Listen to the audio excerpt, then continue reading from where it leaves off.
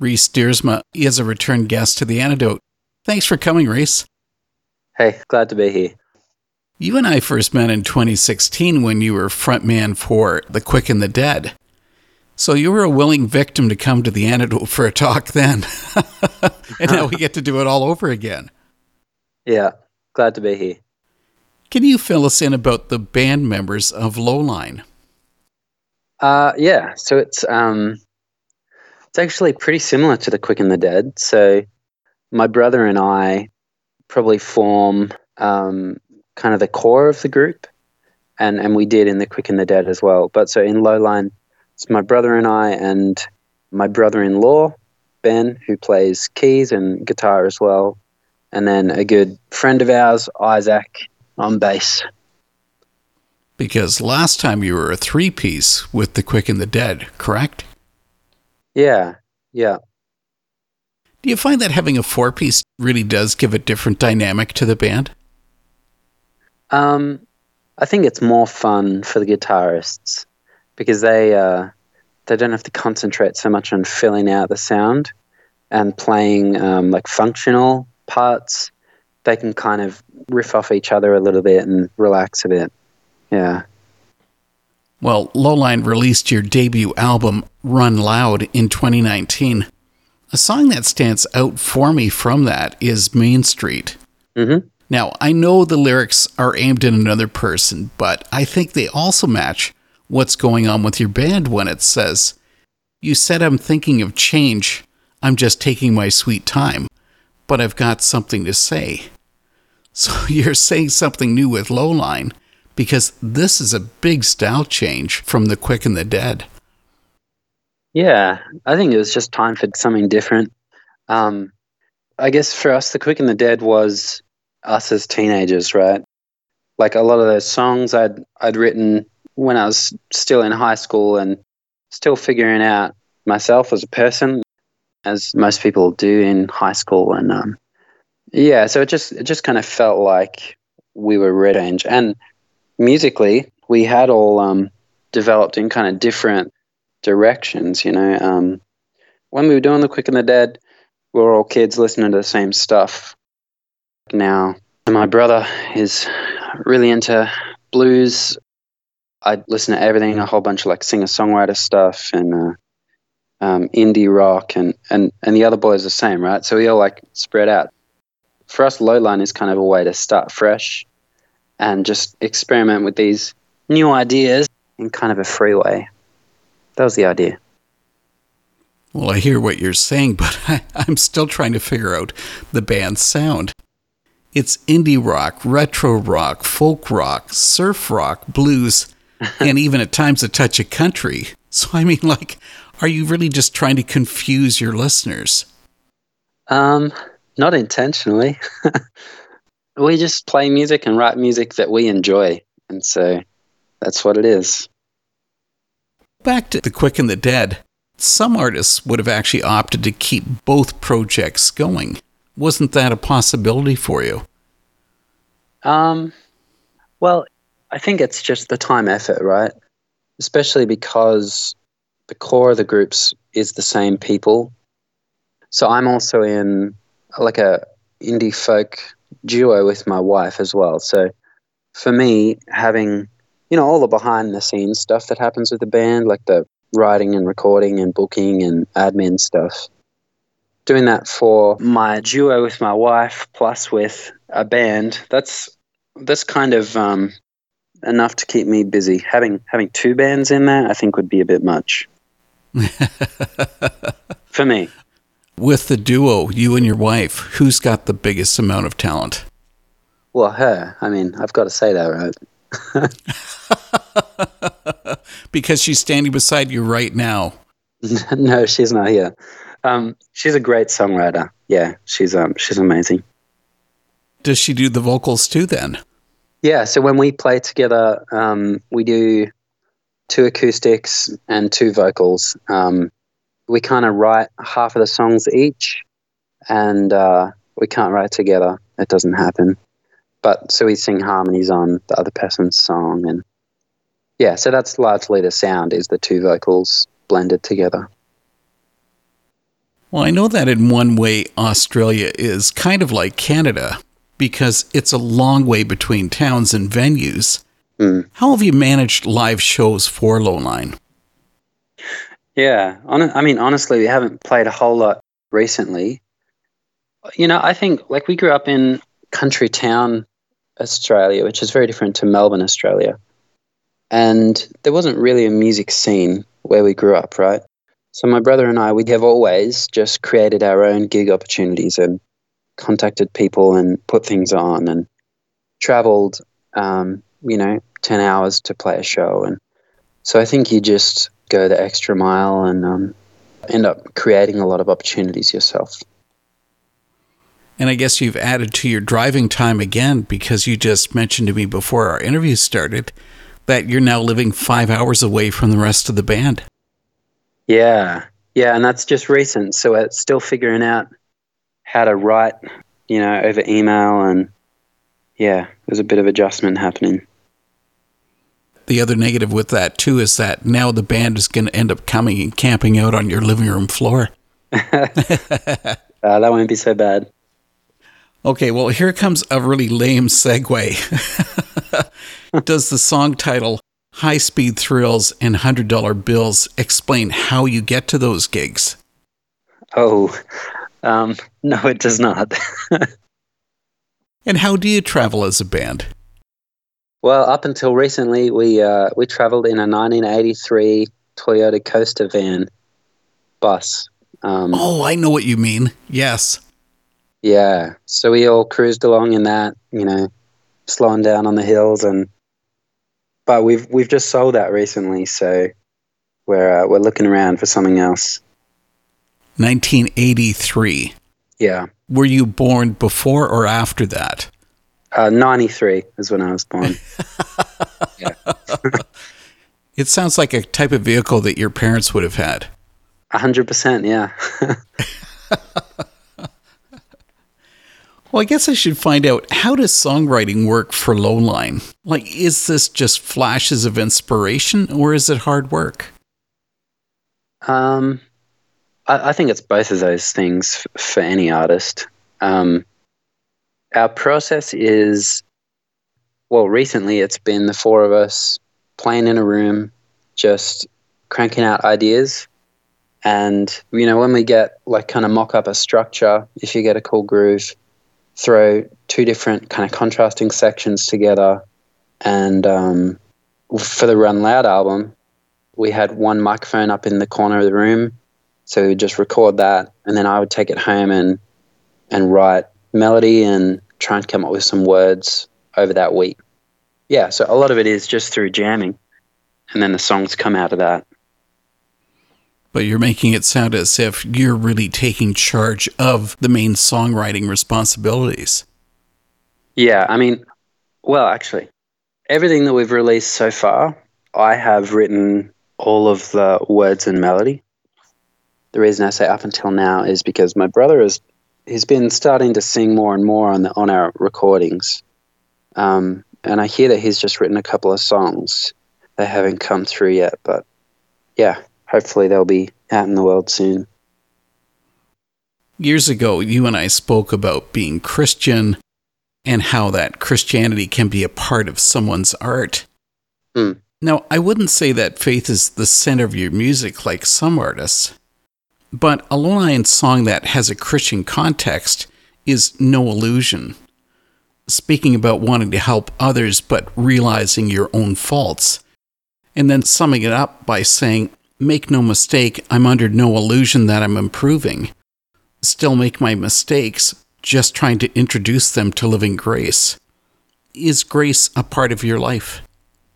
Yeah, definitely. It's a part of my life.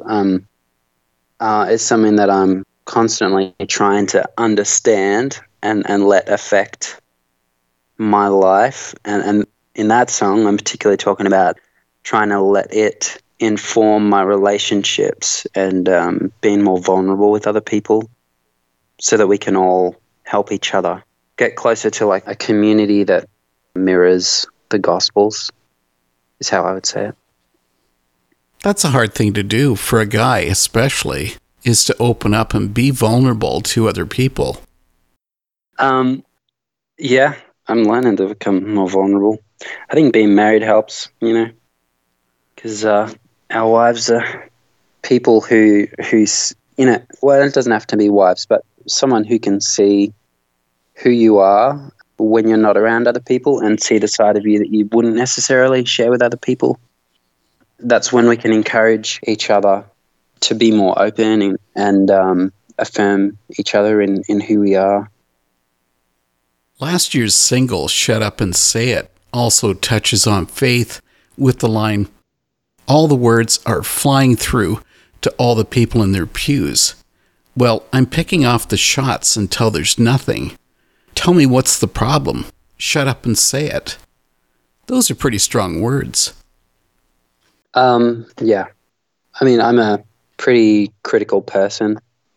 I tend towards cynicism, and so I guess I have to consciously be trying to balance off that. Yeah, it's just me being honest about being critical of sermons and different expressions of church. Yeah, but I guess for me that song again is about us not being enough on our own, right? The things that song talks about is how I could define myself, sometimes how I do define myself, but it's also saying that I am not my weaknesses. They're a part of me, but if I define myself by those, there's no way to grow past them. Then with your faith itself, are you finding that it's evolving? Yeah, always. Always. But now I guess the other big question is, are you comfortable with that? Yeah, and I think that's important. I think it's important to be growing and have our idea of faith and our relationship with God grow and evolve. I think that's important. But it's also important to be realistic and aware of our own hypocrisies and our own inconsistencies. Yeah, I'm not really sure how to explain that. Okay, this just brings up something else. How hard is it as a musician, as an artist, to really be creative and innovative? I think it's the wrong direction to try to be innovative, to really try hard to be new, try hard to be different. I think there's a lot of people doing that, and I don't know if it works. And this is just my personal opinion, obviously. I think it's more important to just try and be yourself, right? We all have something in us that is a little bit unique. And I think if we can just create something that's authentic, then that will be a little bit unique. But it'll also, if it comes from the core of who we are, it'll also resonate with a whole bunch of people, hopefully, and they'll recognize something of themselves in it. Then are you saying that the music is primarily for yourself, and then the listener would be secondary? I think those two things usually go together. Like, creating music is what I do. That's what I've been created to do. That's the gift I've been given. And it's also how I stay sane and express myself and work through who I am. But in doing that, the idea is that can be a way that I can connect with other people.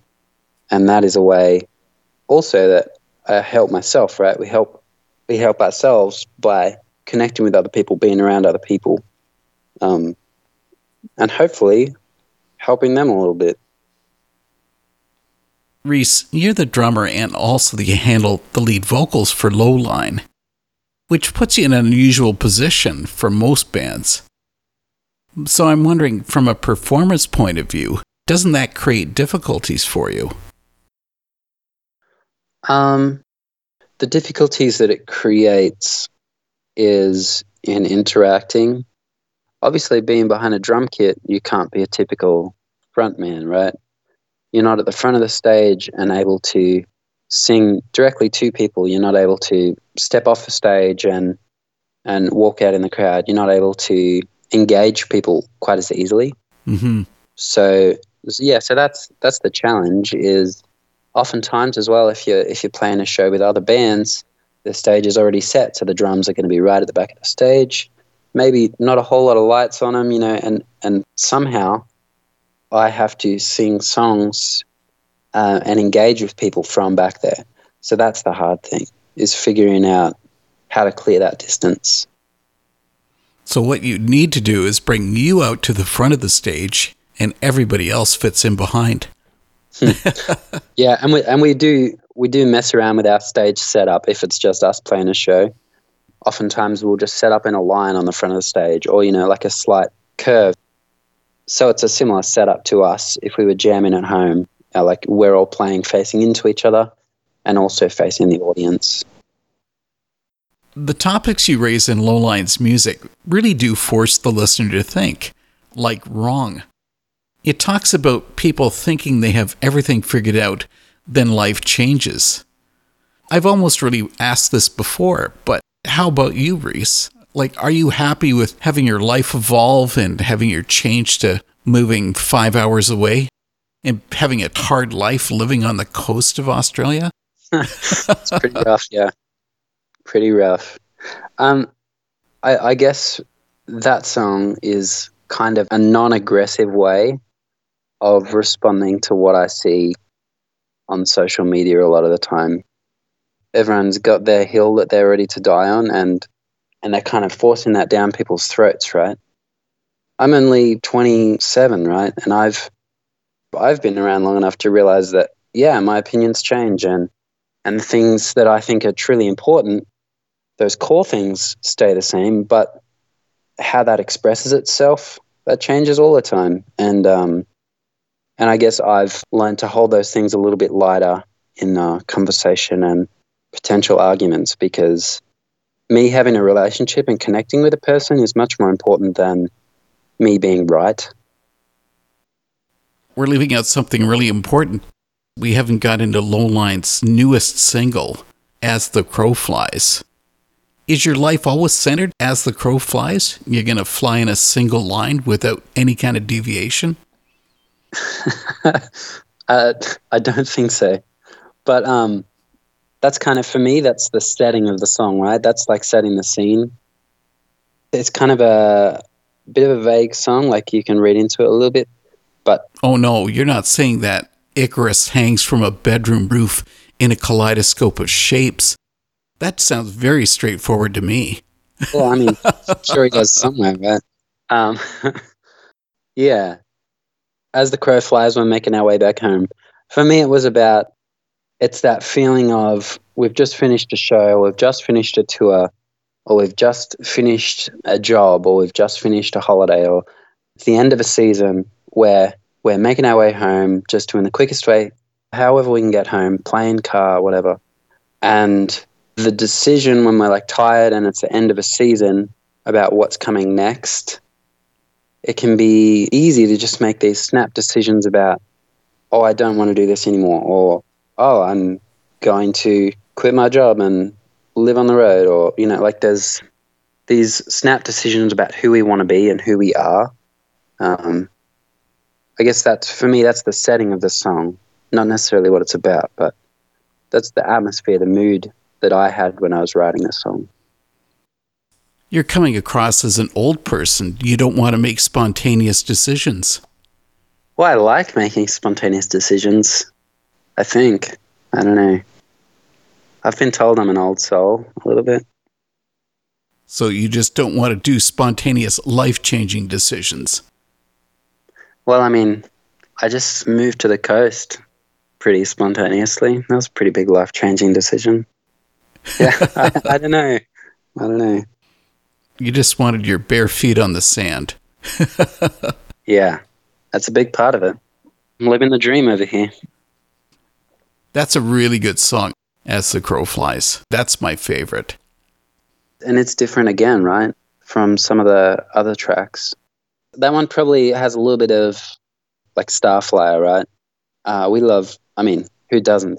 They're just one of those bands that have been around forever and, like, just amazing. So that probably has a little bit of influence. Considering that we live on opposite sides of the world, It was quite a coincidence that we just happened to meet at AudioFeed 2019 in the States. That was a spin out. That was pretty bizarre. Maybe you should pull out your crystal ball for this. What are the odds about coming to North America to play some shows in the future? I would love to, but there would be a whole lot of things would have to fall into place. Yeah, I would love to, but it's not looking like it'll happen in the near future.